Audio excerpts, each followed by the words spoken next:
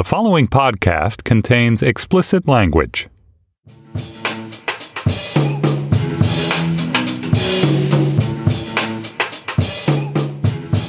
Hello, and welcome to our national conversation about conversations about race, the weekly podcast where we discuss the ways we can't talk, don't talk, would rather not talk, but intermittently, fitfully, embarrassingly do talk about culture, identity, politics, power, and privilege in our pre-post yet still very racial America.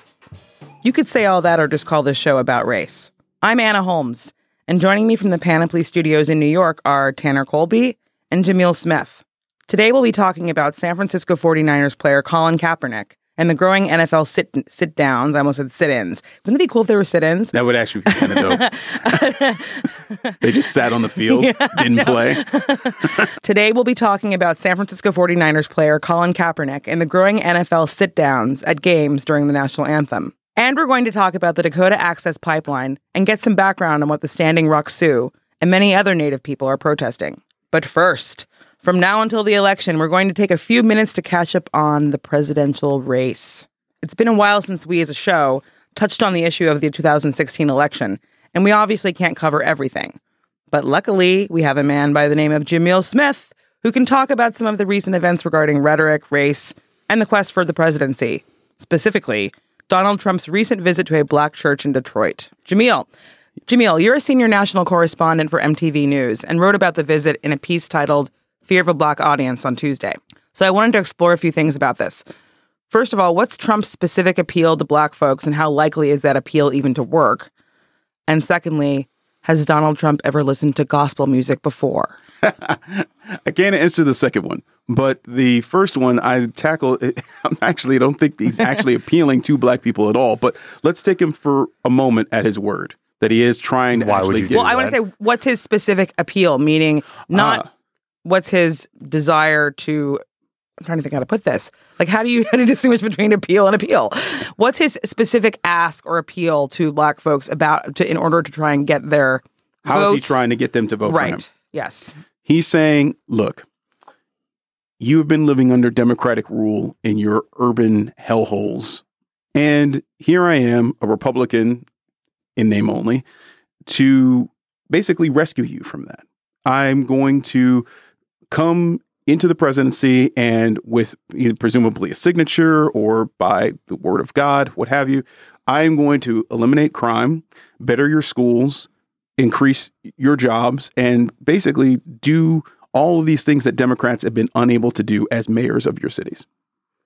I don't know how he's going to do that because he's never explained one single policy that's specifically directed towards accomplishing those goals. And he's not apologizing for any of the 30 years of bigotry and racist statements and discrimination.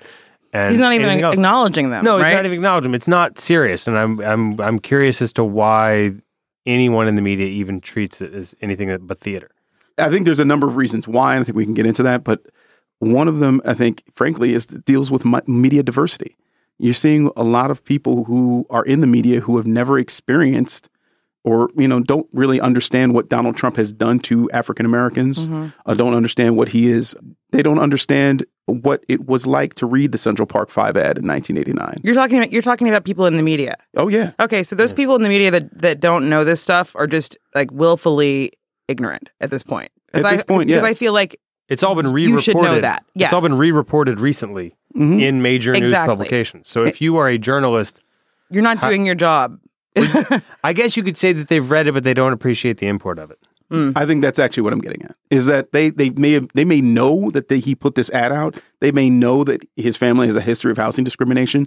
They may know all the offensive things that he said in the past, but they don't have they don't have our context for it. I remember as a 13-year-old kid reading that ad in the New York Daily News, I said to myself, okay, this is who this guy is. That it's pretty plain that he is trying to condemn these 5 young men, all black and Hispanic, before they've even been tried for this crime. And no one asked him. That's the other thing, too. And that's the thing that boggles the mind is, I mean, we have this wealth of hideous statements from him, both on race and national policy and foreign policy.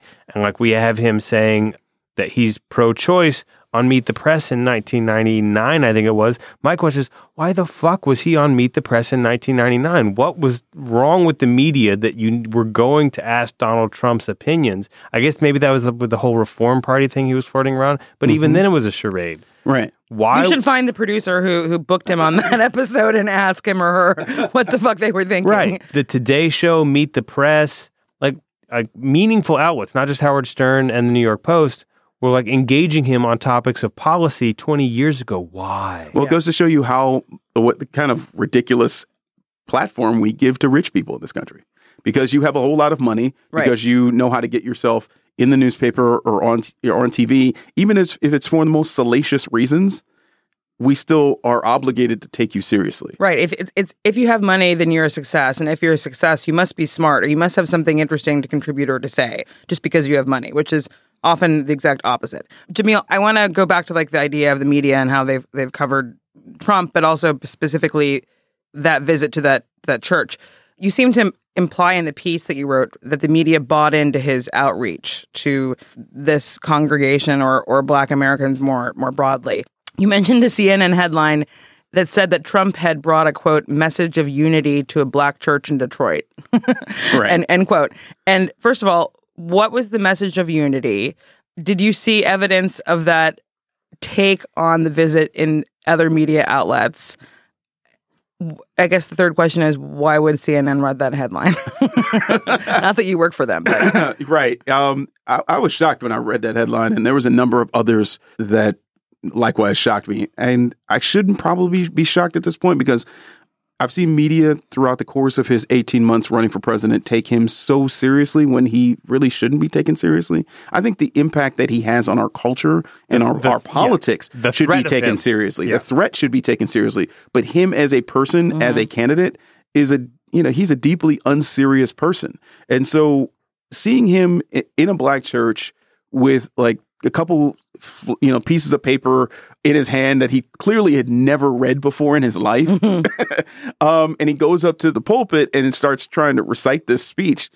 I was amazed that people actually took this seriously. Like they took it as a sign of humility that he stumbled essentially over this speech in front of a Black audience that he clearly had no interest in really actually getting to have them vote for him, because if he did, he'd understand what they wanted. As far as a specific community, he's, instead of just giving them vague promises of rebuilding Detroit and whatnot. The funny thing for me is actually being a private citizen with all that money and being a builder as he is. Why wasn't he rebuilding Detroit before? It kind of gives a lie to the Republican theory of all this private industry is going to come and rescue all these, and take the place of public works, which you don't really need. And if he really was going to be rebuilding these communities, if he really was interested in that, why wasn't he doing it before?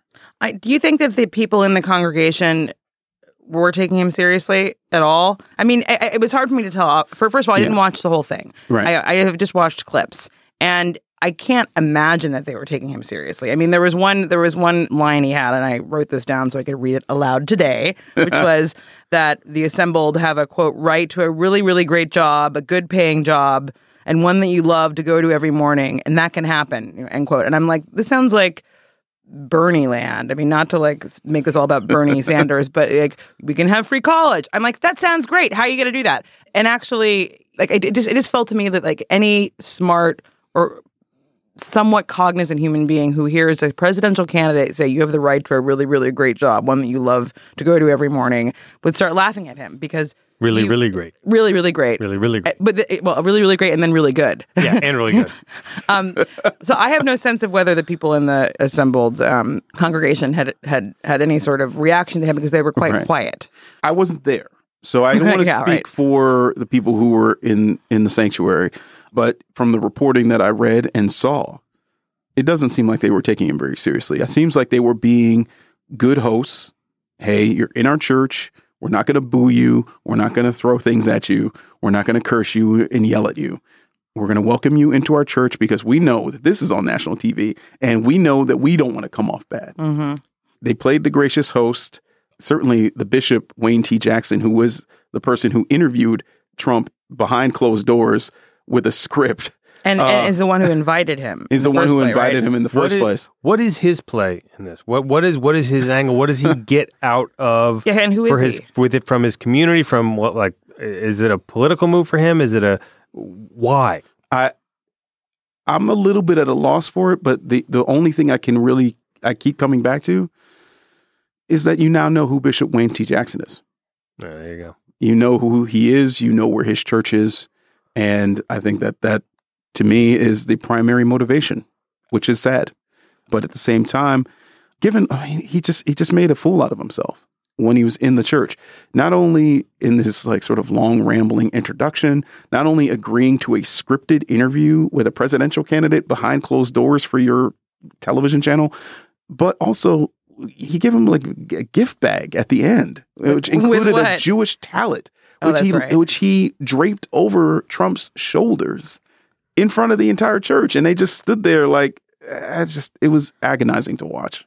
So, well, okay, this brings me to my next question, which is that you had opened your piece talking about the similarities between Trump and Black prosperity gospel preachers. Yes. So I want to know if you can elaborate on what you mean by that for listeners and explain what a Black prosperity gospel preacher is, which are they different from white prosperity gospel preachers?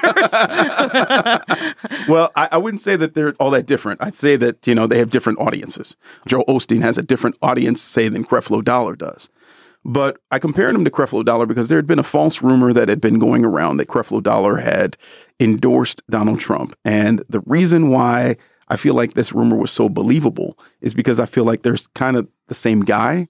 They're trying to sell their flock on a vision of prosperity. Essentially, your devotion will then make you rich. Devote yourself to the Trump cause, and he's going to bring jobs. He's going to bring safety. He's going to bring the America that you want back again. You mean Jim Crow? Exactly. I'm making jokes about the America great again. Sorry. We mock, but yeah. But, in Creflo, for his sake, he's out here promising that essentially, if you follow the scripture, if you have devotion to the church, God and Jesus, they want you to be rich. So as long as you pray and as long as you devote yourself to the church and make sure you give that money, you are also going to share in that kind of in that wealth. And it's a scam, frankly. So how is Trump what is his angle?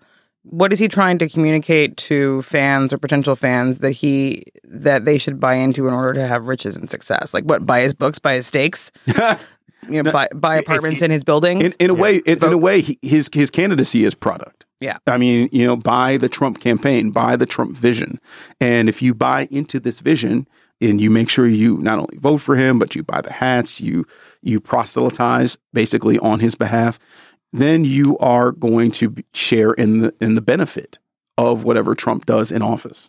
And the apocalypse. I mean, hey, you'll be the ones living. Yeah. And it's the way they see it, having talked to Trump voters and trying to get an understanding of where they're coming from, they see it as this guy is speaking. Finally, they have somebody to speak for them. Finally, they have somebody who is articulating all the frustrations and resentment and in problems that they have been experiencing. And while I understand the desire for that, it's a very limited and narrow way to approach politics.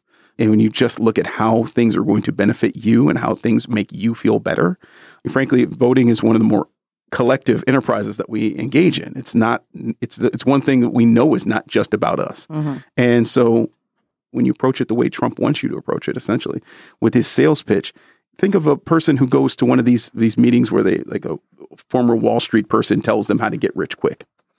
It's the same kind of scam. I think it's 1 degree off of that, because you're saying that voting as a collective and thinking being big yourself. They are voting for the collective, but their definition of we is very different from what your definition of we is, because they are saying this is about making the country, making us great again. Mm-hmm. But it just includes a certain group. But when I've interviewed them, they tell me finally, it's about what I've been feeling all this time. It's about what I've been experiencing, about what it's not necessarily just about maybe them personally. Maybe it's their town, maybe it's their family, but it is about them, and in a very specific sense. Can I bust in here real quick? Is there some reason to be optimistic about the way that could be turned into some kind of positive thing in the aftermath of this election if Trump loses? As I can't imagine one, but by the way, for listeners, this is your friendly neighborhood producer, AC. Hi, AC. Hi. I don't envision a way that it actually can become a positive, because I think that it's just so poisonous at its heart. This is a political philosophy that it basically benefits from getting you to distrust politics, from saying that all the politicians that are in Washington are working against your interests, that the media who covers politics is biased against your interests, and all of these things that are against you, and you're the victim. You are the oppressed person here. I think that mentality is just not productive. Here's maybe a related question. So the headline for your piece was "Fear of a Black Audience." Mm-hmm. I want to know what you meant by that. Okay. That he's so afraid of Black audiences that he can only engage with them in the protected space of a church with scripted questions and answers beforehand. That's part of it, but the real reason that headline is on the piece is because I think he's fearful of going before any audience that doesn't buy his sales pitch. He understands that his sales pitch is everything when it comes to his rallies. Getting people riled up only works if people have bought into his bullshit. And here, nobody's buying into it. He knows if he goes before an audience of color, African Americans or Latinos, that by and large, that audience is not going to be buying what he's selling. So I just remarked, frankly, on his lack of energy during the speech. It seemed subdued. It seemed wistful. It just seemed kind of lost. And there was no verve there. There was no energy there. And granted, maybe he thought he was in a church and I'm just going to look at least respectful and just try to not do my full rally voice. But there's no real appeal to the crowd there. It was just simply kind of a basic thank you for letting me be up here. And then I just offer you a couple bits of my policy. So it's like he's platitudes. They weren't even policy. It was they were platitudes. Yeah. So basically, he's this kind of segues into your argument that he voter base. So he can get cookies for going to a Black church. And, hopefully for him, tamp down any idea that he really is a quote-unquote real racist. Right. I'm not quoting anybody there at all. I'm just putting in quotes. It began right after he went there. Rudy Giuliani goes on Fox News the next day and says, oh, well, he is reaching out to Black voters. And look at this. He went to a Black church. And isn't that amazing? Mm-hmm. I mean, the bar is already so low for Donald Trump in so many areas, but particularly here. He goes to one Black church. He meets in Philadelphia with one group of Black Republicans, and all of a sudden he's making that outreach. It's baffling. The bar has been lowered in many ways, or maybe we should say the bar has been lowered in many ways. That's a reference to. Hey-o. Yeah. Okay, so we're going to go on to the next segment. All right, Tanner, we received a bunch of requests in the past week to discuss Colin Kaepernick's refusal to stand during the national anthem at NFL games, or maybe I should say at preseason games. But support seems But now he's coming regular season. The regular season's just started. Yeah. So he's going to continue doing it. He's going to continue doing it. Right. I mean, he first did it, though, in a preseason game. Yes. Men correcting me. Nope. Just kidding. Keep that in. Keep the whole thing in. All right, Tanner, we received a bunch of requests in the past week to discuss Colin Kaepernick's refusal to stand during the national anthem at NFL games. And support for it seems to be spreading with other players, even people who are not football players, like Megan Rapinoe, who's a female soccer player. We might have a reverse "Oh Captain, My Captain" effect happening. Yeah. Well, people sitting down or people kneeling down. So I think most people listening to the show will be familiar with the gist. Colin Kaepernick, San Francisco 49ers quarterback, started this just as like a personal, I'm just going to do this. And he got asked about it at a press conference and has since mushroomed into this thing. And we've gotten into this usual debate of people saying, this is awesome, this is horrible. And I want to just step back to the middle and say, okay, did it work? Was this a success? Was it a good thing? So, we do have more athletes doing it. The owner of the 49ers is saying he's going to give $1 million to local charities dealing with some of these issues. Yeah, wait, which charities did he say? I haven't read. It just seems so like he didn't specify. So vague. I'm going to give $1 million. He hasn't specified yet. So, is Kaepernick effective? Is this working? Is it a good idea? I think it's working because it's continuing the conversation, and eventually, I think in parts you get actually to hear about what he's protesting instead of the flag, instead of the anthem, instead of all this other ancillary stuff that people want to make it about. I think, frankly, what it is really about is police brutality and the ongoing, persistence of racism in America. And he is making people understand that, look, I'm not trying to insult the military. I'm not trying to insult the flag. I'm not trying to insult the anthem. What he's doing and what these other players who are joining him are doing are, frankly, I think going to be calling weekly attention to something that we should be discussing all the time. I think it is working. I have a maybe dumb question. I don't understand the military angle. The national anthem at the start of sporting events, they get the military planes going overhead. They use not every game. I mean, every single game at the NFL. At the NFL, okay. Yeah. I'm thinking about baseball games. It is That's what I go to. It is part of the NFL's mission statement, and the Roger Goodell has spoken about. But that's patriotism is woven into the game. Fine, but there's nothing beyond that, beyond NFL games, that suggests that the Star Spangled Banner is about the military. It's about the United States, and maybe the military. Yes, it's part of the United States, but I don't get this like hand wringing about the military. So I just don't. So I read the other day that the Seattle Seahawks are considering a team-wide show of unity. Yes. Apparently, Doug Baldwin, who was a wide receiver for the Seattle Seahawks, tweeted out a kind of cryptic message on Thursday saying that the team is planning some sort of demonstration. Now, what kind of demonstration that is, I'm not sure. Granted, that you got to keep in mind that first Sunday game is going to be on the anniversary of September 11th and the September 11th attacks. And so, are you going to protest the flag on that day? On that day? I wish they would just say what they plan on doing or just do it. I don't think they make any kind of announcements or any kind of hubbub or any kind of hints if all they're going to do is just run out on the field with the flag in their hands and stand at the sideline with their hands on their chest. They're definitely planning on doing something. I mean, if they protest on Sunday, is anyone who isn't looking to be offended actually going to think that they're someone who's kneeling or refusing to stand for the anthem is pro 9/11 is actually trying to legitimize what happened 15 years ago? God knows what people are going to think, but I think that's certainly possible. Yeah, but I mean, 9/11 is like it's like the Stonehenge and the vernal equinox. It's like some confluence of things where you don't want to do anything wrong. I find it odd that time and again on this show I'm the skeptic, and like the people of color on the show like, this is going to make a difference. And I'm like, Wait, hold on a second. No, when did I say that it was going to make a difference? I didn't say it was going to make a difference. anything. I say it's working as far as visibility. But I don't know. What kind of visibility? What is it doing? What is it accomplishing? Well, number one, I think it's the very fact that, and I think that the bar is low, admittedly here, but the very fact that we're even talking about this on a weekly basis now, again, in the midst of a presidential campaign, without anybody actually dying on the streets, thanks to police, at least any cases that we're hearing about. But we're not really talking about police brutality. We're talking about Colin Kaepernick's patriotism.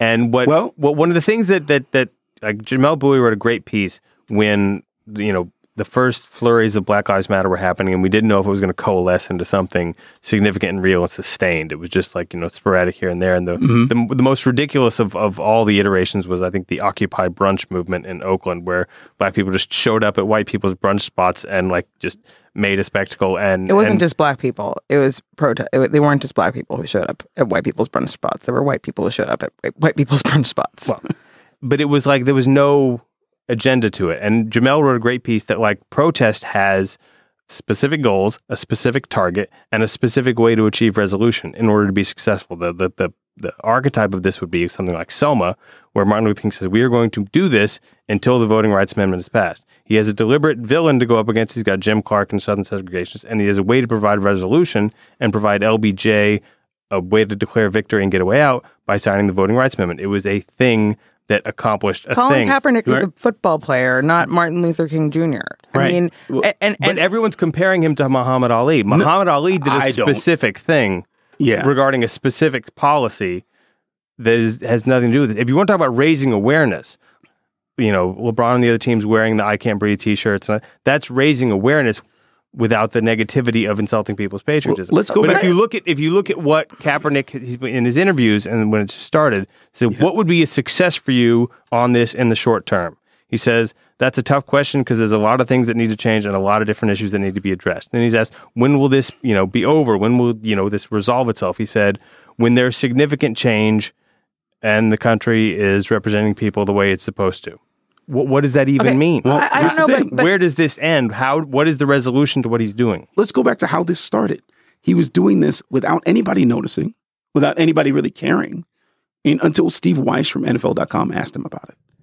And so, really, at the end of the day, I think this is about what it's about. It's about him. It's about a personal protest.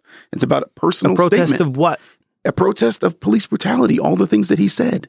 But you know what? He's going to do it for as long as he wants to do it. Why should we care? Because we care. Because if by doing this, he's kicking the hornet's nest. He could say, I just did it for me and I didn't. No, people are going to notice. Maybe not the first game if you're in the crowd, but eventually people are going to realize that you're doing this thing. How do you think change happens unless you kick hornet's nests? Right. First of all, but you should kick the hornet's nest. You should kick the hornet's nest, but you need to know what steps is going to happen next. Otherwise, you're just kicking the hornet's nest. No. He's a football player. He doesn't need to know what steps happen next. He's not strategizing for like some sort of like big social movement. He's having a personal protest. He doesn't have to be that's Black okay. Lives Matter. Now you may not agree with the ways that he's going about it, but like let him have a personal protest. Who cares? And also, it's not about it became about patriotism because people freaked out at him. He didn't make it about patriotism so much. He didn't say the United States is a stinking hellhole. He says I'm not proud of a country that oppresses black people, which is his right. It is his right. And that's it's totally right fine. along the lines of the James Baldwin framework for patriotism that I subscribe to, which is that if you really love a country, you reserve the right to criticize that country perpetually. And perpetually means as long as you feel like it. Right. I mean, and so he should feel free to sit down as long as he feels like it. If he never stands for the anthem again, that's his decision. And that's fine. But I don't think that because everyone else got wrapped up in all this other ancillary stuff, we need to put pressure on him to make it somehow more meaningful. Right. Nor that we have to put pressure on him to somehow change his tactics because other people read into it a certain way.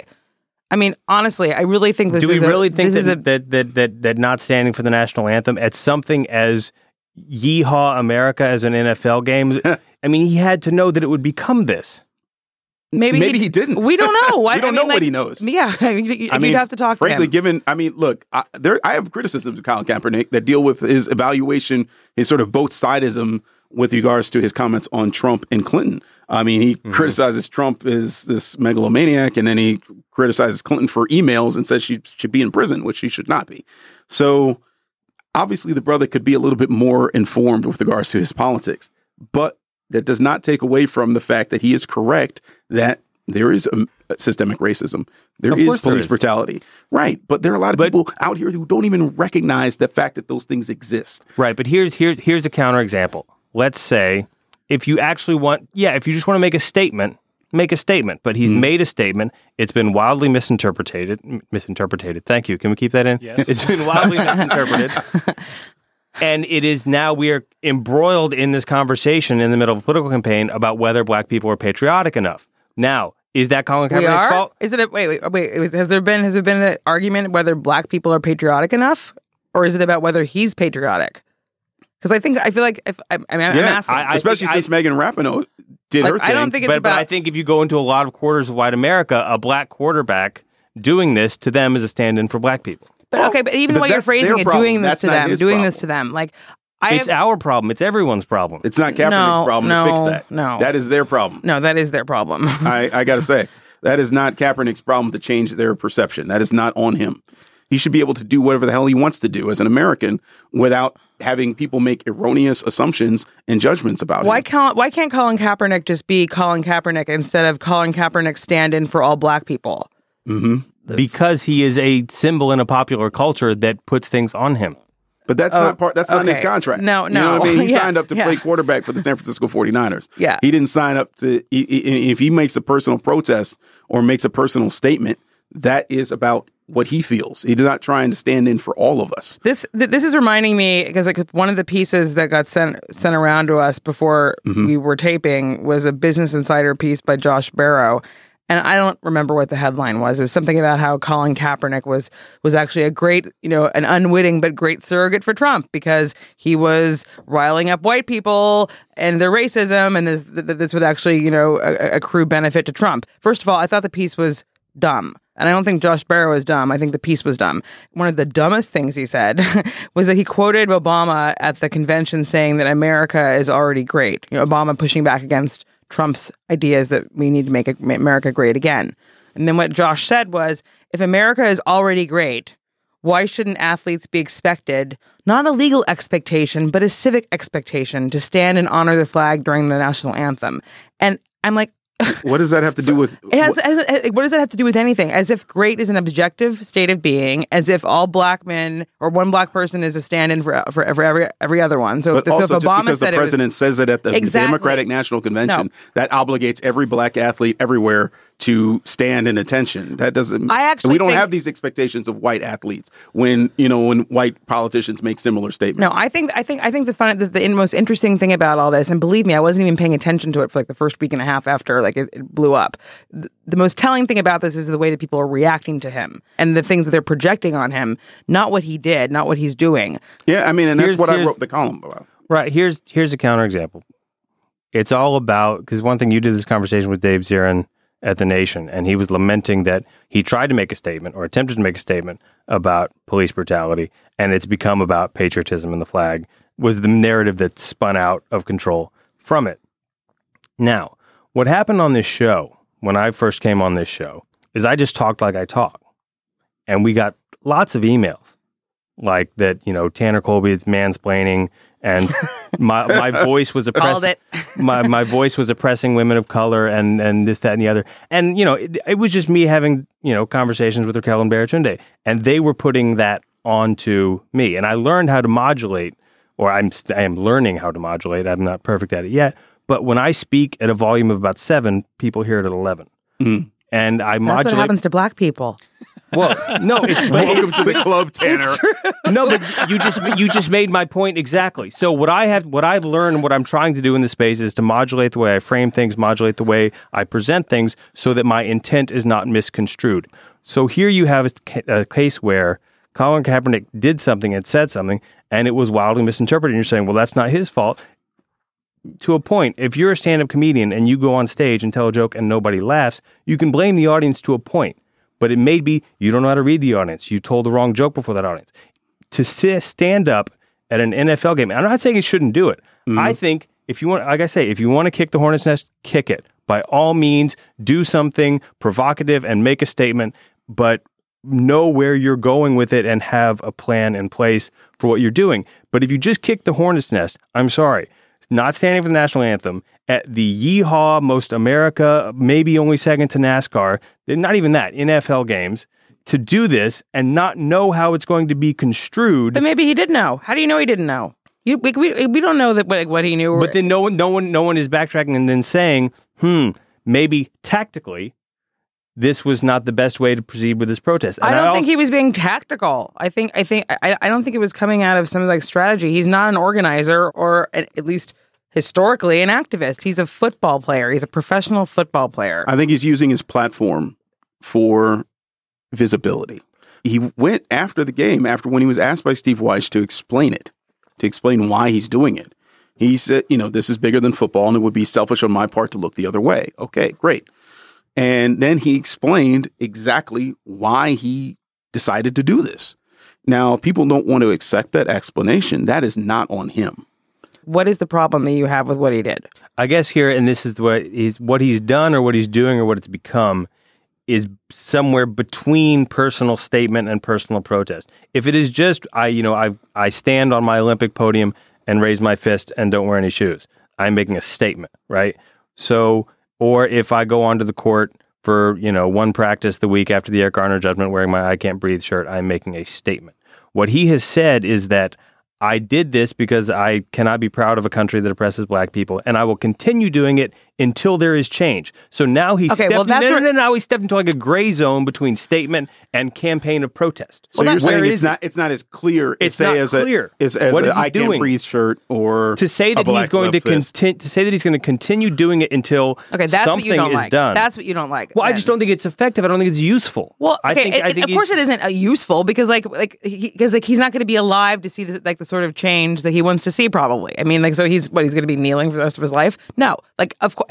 That was a dumb thing to say, but it also is. I feel like my expectations are pretty low here because he's not an activist or an organizer or a civil rights icon. He's a professional football player who is fed up and frustrated with the state of race relations in this country and the state and the ways that African Americans are treated and have been treated historically. And this is one way for him to protest that. So. Okay. Protest, make a statement. He did. He is. And he's not only making a statement. He should have just done it once. No, but he's put conditions on it. He said, I will do this. But I'm like, who cares? Because yes, the conditions are. I don't know if they're dumb, but they're vague. I'll agree with Tanner in one respect. He did paint himself into a box. There you go. Okay. He said, basically, I'm going to be on my knee or sit down for the anthem until these goals, which a lot of us, I think, would be considered maybe unrealistic, or not unrealistic, but unrealistic within the term of an NFL quarterback's career. Is it that you think he's being self-aggrandizing? No, because he actually thinks that he has the power to make those things change society? If anything, he didn't appreciate his amount of power as an NFL quarterback of how much impact it would have and that we'd be talking about it on this level. But I think he is backing it up, though. He's donating $1 million to these charities. He's getting the team to do the same thing. And also, he's making us think about it every single week. Every single week, when you see him kneeling on the sidelines, it strikes a blow for critical thinking about this country's situation with race. Maybe you experience it as a kind of little pick, and it's irritating, and you think that, and it's obviously irritating to a lot of other people who are caterwauling about it. But I feel like that's how you keep conversations going. How you continue them and sustain them is to pick at them.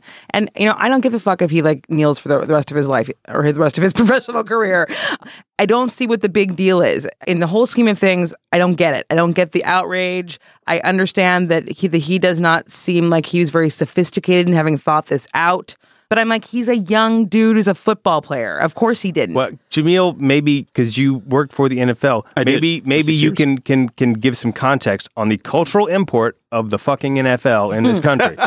Well, wait, hold on. You're acting like I don't know anything about football. But you keep minimizing his. You don't get the big deal. I grew up watching the 49ers. Right, but you're saying he's just a football quarterback. It's but that is America. Just a football quarterback is not. No. A football quarterback is not America. A football quarterback is part of America. There's a lot of Americas that have nothing to do with football, and a lot of Americans that don't care about football.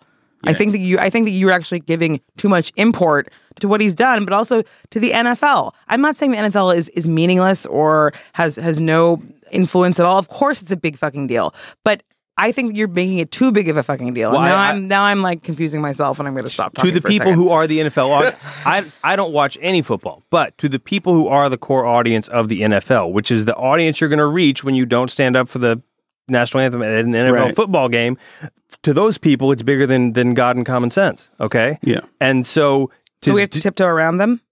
No, but you have to. Again, if I tell a joke in front of an audience and no one laughs, I can only blame the audience for so long. If that is the audience that you're watching, then you need to be strategic in how you communicate with them. If this is a protest, if it's just a guy doing something, I don't know, but we're all talking about it like it's gotten conflated with Black Lives Matter, and by him, which is unfortunate. By him putting conditions on, I will do this until, and he put it in this gray zone between I'm making a personal statement as a person and I am doing some sort of boycott leverage to affect some kind of change, and it's in a gray zone. I don't know what he's doing. That's my main problem with it. Right.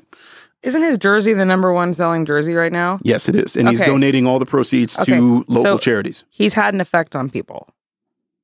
Is anyone buying the jersey that didn't already agree with the general sentiment? You don't know. We don't know. Maybe there's somebody who didn't think about who sees protesters in Ferguson and says, you know what, the police are all the way right. This is so wrong. And they see Kaepernick talking about this differently, and maybe they're 49ers fans like, you know what, I'm going to get thinking things differently, thinking about this differently. I'm going to look at Google and find out what's going on in the news. Maybe I'll read something that changes my mind on this. I'm not saying no good has come of it, but I'm saying we got locked in this false debate between this is the greatest thing ever and this is totally racist and or totally unpatriotic and, Colin Kaepernick is evil.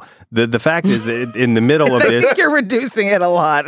Honestly, Tanner, I think you're reducing it a lot. I don't know and also we didn't do anything. I mean, I've seen a lot of comments after I wrote this column, in my mentions. Boycott the NFL, kick him out of the NFL. Yeah, there was a hashtag boycott NFL last night during the first NFL game, which I thought maybe might have been about concussions or something a lot more serious. But no, it was about this. Right.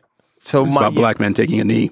Right. So it's not Colin Kaepernick is doing the greatest thing ever, and it's not Colin Kaepernick should be kicked out of the NFL. It's here's kind of a flawed thing that's raised some good issues but has some problems. Mm-hmm. But isn't that talking about race? Period. And and that's why the national conversations about race has to talk about the ways in which the national conversation is flawed. Okay. We're gonna move on to our next topic: the Dakota Access Pipeline. For some time now, members of several Native tribes and other folks have been protesting against the construction of an oil pipeline in North Dakota, in solidarity with the Standing Rock Sioux, whose reservation is nearby. The Standing Rock Sioux began their protest because the Army Corps of Engineers approved a plan to construct that pipeline underneath the Missouri River, threatening the tribe's water supply. Joining us now by Skype is Jacqueline Keeler. She's a Navajo and Yankton Dakota Sioux columnist for Telesur English and has written for The Nation, Quartz, The Daily Beast, and other places. She's also the author of the upcoming anthology From the Edge of Morning, Native Voices Speak for Bears' Ears. Hi, Jacqueline. Hi. Welcome to the show. Thank you. So can you catch us up a little bit on the latest news and also put everything in a little bit more context as to how long this has been going on and what the specific concerns are? So we just finally got the federal judge's decision concerning the Standing Rock Sioux Tribe's lawsuit. They sued the Army Corps of Engineers and have been waiting for a response for a couple weeks now. And so today it finally came out and they were denied the request for an injunction to stop the building of the pipeline. Did the judge say why he or she denied the request? The reason is that they basically felt the injunction request was not met. I think they were trying to tackle the Earth Justice attorneys were trying to tackle it from the point of view of stopping these fast-track national permitting processes that the Army Corps of Engineers have been using on pipelines. And they felt that these were they're not supposed to be implemented for pipelines this large. And, I do feel like that maybe they should have looked more at the issues having to do with the Standing Rock Sioux Tribe's environmental concerns and also, more concerns related to their sovereignty. In fact, the judge says in his decision that would have been a stronger case. Well, okay, so Jamil is sitting here next to me, and he held up his cell phone in my face and, to a story that he says did it just get published? Yes, BuzzFeed has just updated their report saying that yes, the judge denied the attempts to halt the construction. However, the U.S. government issued a statement saying that they are, quote, voluntarily stopping construction until the land under a lake near the tribe's reservation is assessed because, quote, important issues raised by the tribe remain.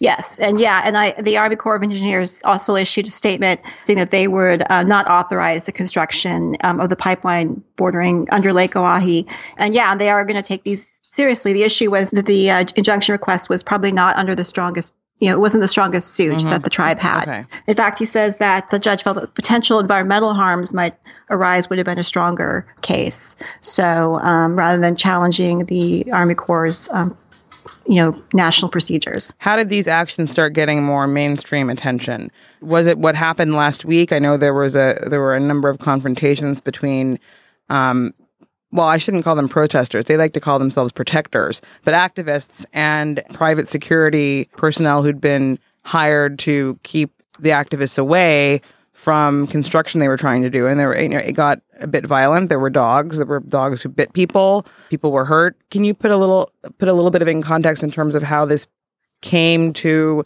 national attention and whether you think it's getting enough? Yeah, I would say that the camps have been ongoing. The first camp, the Sacred Stone camp, there are now 3 camps there, got started on April 1st. And this was when the tribe really realized that they were not being heard. And by mid-August, there was about 2,000 to 3,000 people at the camp. Okay. Finally, we've been really trying to get more media coverage. We're not getting the kind of coverage that the Bundys got. And so that really, we don't have a 24/7 CNN thing going on. But yeah, it did take basically this Saturday during Labor Day weekend. The tribe had filed on Friday identifying burial grounds, stone cairns, and the remains of villages. I had a quick question, Jacqueline. Are there any jobs or any kind of other benefits that the oil company or the government, Army Corps of Engineers, have said, hey, we know that we're disrupting your entire community and entire way of life, but here are some positives that may come of this? Should we be able to proceed with the construction? Well, the issue has to do with that the construction is a short-term thing, and certainly the jobs don't stick around. They're building, they lay the pipe, and then they're gone. The issue is that a lot of these oil companies have extremely poor records of maintaining these pipes, and when they break, within 2 minutes, if there's a pipeline break, it will reach their Head Start. Within 5 minutes, their elementary school. Within 10 minutes, it reaches their water intake, which is like the only source of water for the entire reservation. And you have to realize that Bismarck, North Dakota, it was originally, the crossing of the Missouri River was originally proposed for 10 miles north of Bismarck, and the city actually refused it because they felt it would threaten their water resources. There was an article in the Hill newspaper, I would actually call it more of an opinion column than an article, written by a former energy official who was also kind of echoing some of the things that I'd read in the Post piece. He said, now let's also just be very clear, he's a former energy department official, saying that the tribe had not participated in any public comment meetings in North Dakota and had refused to meet with officials on 7 different invitations. Yeah, is that your understanding? Does he have a point? Is that a fair criticism?